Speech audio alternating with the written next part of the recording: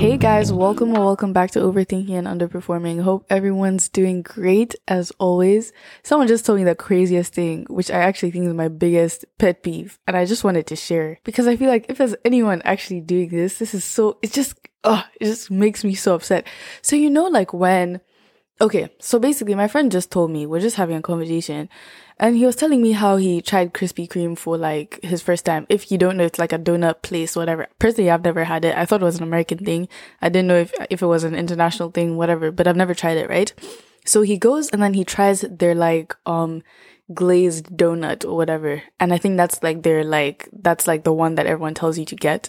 Cause it's like the original, creme de la creme, whatever they wanna call it. And sorry, why was that so cringe? Creme de la creme, please. Anyway.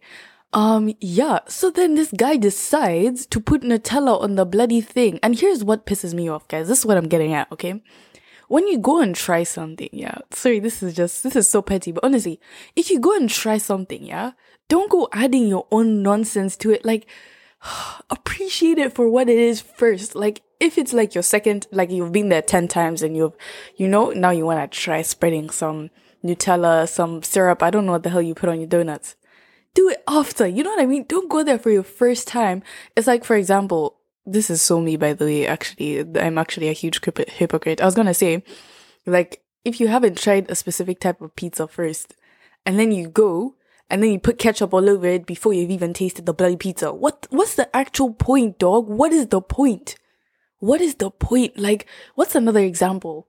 I'm trying to think of another example. Let's see. Do you know what this is giving? This is giving the person that goes to the restaurant, yeah, orders food, they put salt before even tasting the food. Do you get what I'm saying? Are you not like, I feel like it just makes me lose brain cells. I'm like, but what was the point then? Just order something you already know and then put what you already know is good because you've tried it before and you have experience and you have history with the taste and you want to spice it up because you know. Don't just do it for just, bro. Oh my gosh. I literally lectured him and I said, this is so ridiculous. Just don't go. Just don't order that thing just don't even talk about it with me. Because I was like, why would you? Anyway, let me stop spiraling. Anyway, today I want to talk about so many things. And one thing that I've come to complain about is teachers. And here's the thing, right? I love teachers. I think teachers literally they have so much power. They genuinely have so much power. And I think they need to be respected more because I know, but I mean, that's like part of like the high school experience. Like you always have those potato kids who are just really giving a teacher a hard. Once, oh my gosh, I've just remembered once, like I knew someone who made a teacher cry, like on like 3 separate occasions. And I was just asking myself, like, how does it get to this point? But anyway, moral of the story is that teachers have a lot of power. And I was just thinking about it and I was just reflecting on like my whole high school experience and all of that. And there was a specific time. Okay, it happened like a couple of times with a couple of different teachers. Twice maybe. But especially when it came to like English. Okay, so let me paint out the picture. So in English, I had this teacher that was just, have you ever met someone who you're like, why are you a teacher in the first place? And here's my thing. I understand that at some points in your career, whatever path you're going through, maybe teaching will catapult you somehow. I don't even know what you do teaching for. I don't know, but anyway, it was clear that she wasn't there for teaching. Like she was there because she had to be a teacher. You get what I'm saying? So, and I just feel like teaching is one of those jobs where that should not be allowed. Like you need to prove, there needs to be some kind of like test, some kind of psychological test where that teachers take before they apply to a job that shows that they actually want to be a teacher. Just because, they actually have the power to actually ruin you as a kid. And I know there's so many students who know exactly what I'm talking about. In fact, I'm pretty sure like majority of people have experienced this at least once with a teacher where like for me, as I was saying before, like it was like English class. What class was I? This was like year 9, year 8, like year 8 to year 10 type of, I think. But before her, I had another English teacher and like English has always been my strong suit. Like I loved poetry. I loved like freaking, like I was ready. I need to read a book. I need to analyze. No problem. I got you. Like ever since like primary days up until I got this teacher. Like English was one of those classes that I was like, if like maybe I don't know, failed some other like biology, whatever, even before I've done that English test, I'm like, okay, at least I have my English grade.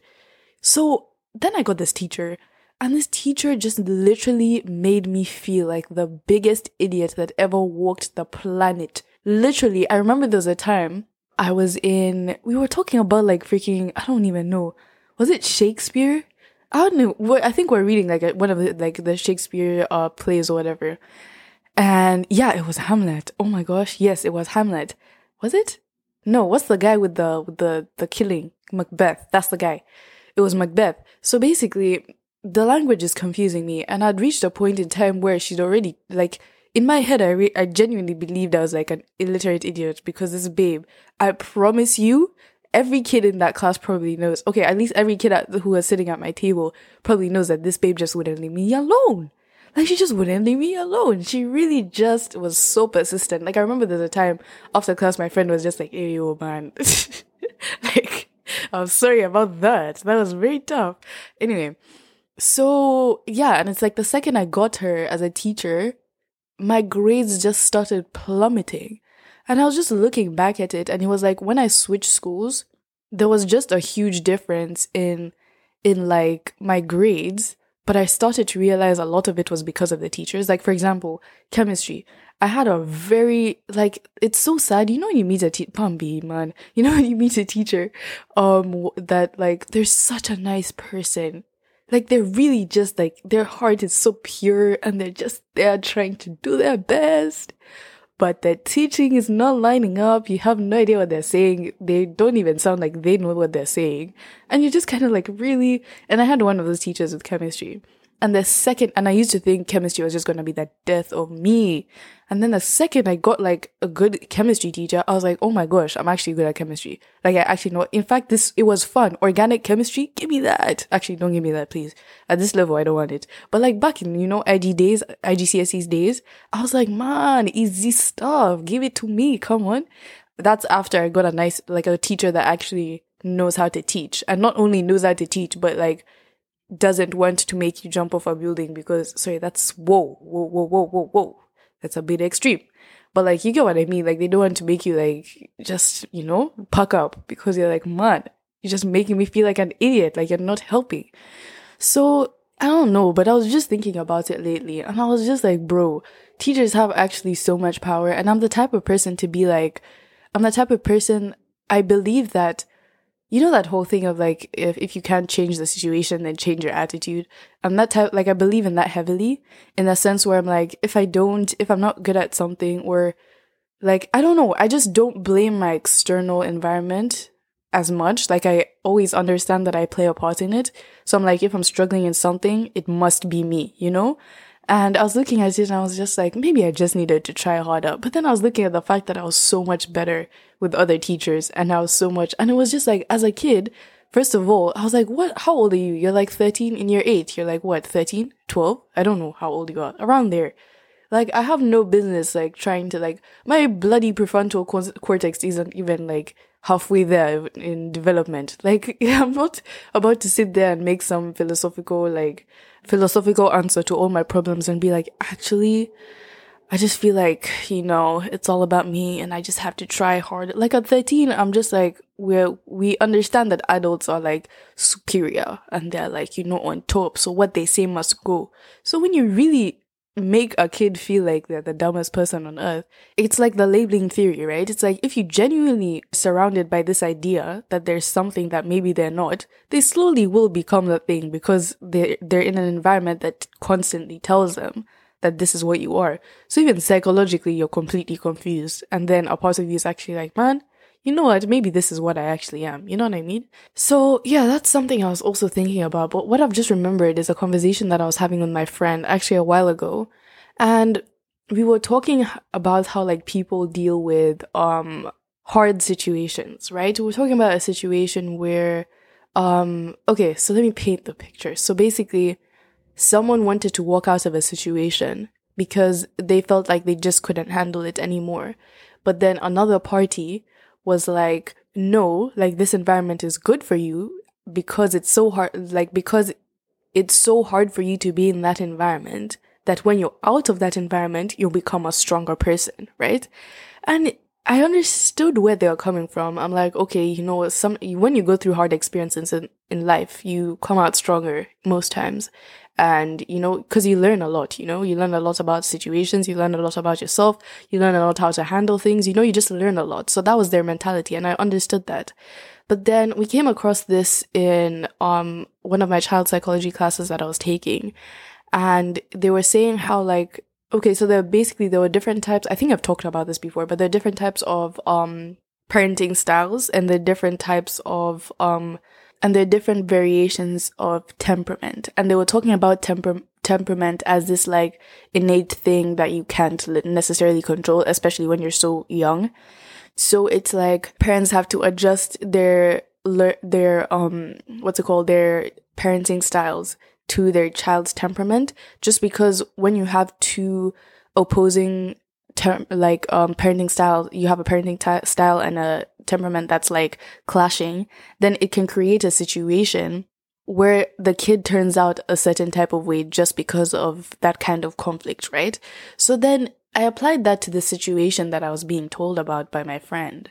And I was like, they were in a situation where, like, I was like, you do need to actually exit this situation. Like, I can see, like, if you wanted to exit this situation, I'm not going to be the person to be like, no, you just need to stick it out, because I understood where they were coming from.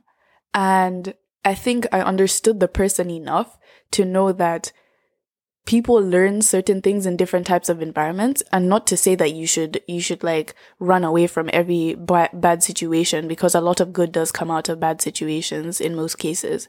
But it doesn't mean that because that's, you know, good can come out of bad, that you should be constantly allowing like yourself to be in an environment that you don't feel safe in just so that you can grow. Because then it comes to like, then it's like the whole thing of like, what's our definition of living? You know? And I'm sorry to make this whole like existential like thing deeper than it needs to be. But anyway, that's who I am. That's what I do.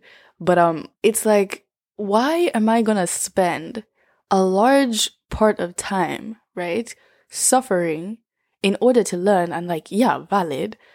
But what, like, if I were to, God forbid, leave this earth tomorrow, like if I, you know, if they weren't going to be here tomorrow, if they lost their lives tomorrow, like, I'm pretty sure they'd look back at their life at that moment in time and be like, yo, I wasn't happy. Like, I didn't want to leave this way. Like, I had so much to, you know what I mean? And I was just like, I get it. But at the same time, it's like life isn't always about suffering so that you can grow. You know what I mean? It's like, what are you going to leave here on this earth with? You're going to leave with like the memories and the experience of life, you know? And if that experience is you constantly putting yourself in a hard position to learn, and like, yes, it's definitely good to challenge yourself in order to experience and grow. But if it's a constant thing of just accepting, like, you know, like, do you guys get what I'm getting at? Like, I just feel like if you're in a tough situation, then, and it's one of those situations that you really can't get out of, then yes, I guess that's an opportunity for you to learn how to be happy in a situation like that, or to be content, or to just live your life in a way that is more than just tolerable. But at the same time, if you can avoid a situation where you're going to be unhappy, then why not avoid it? You know what I mean? Like, I was just like, when they were just telling me that, I was frustrated for them, because I was like, I totally understand both sides of the story. I mean, I totally understand where that other person is coming from. But like, at the same time, you do not need to live your life feeling like you need to, you know, constantly be between a rock and a hard place, you know, in order to grow. Do you get what I mean? So, I don't know. I was just thinking about it, and I was just, about that, and I was just like, damn. Anyway, peace and love. Yeah, so thank you for listening to this episode, and I will see you next week. When they say she get it from her mama,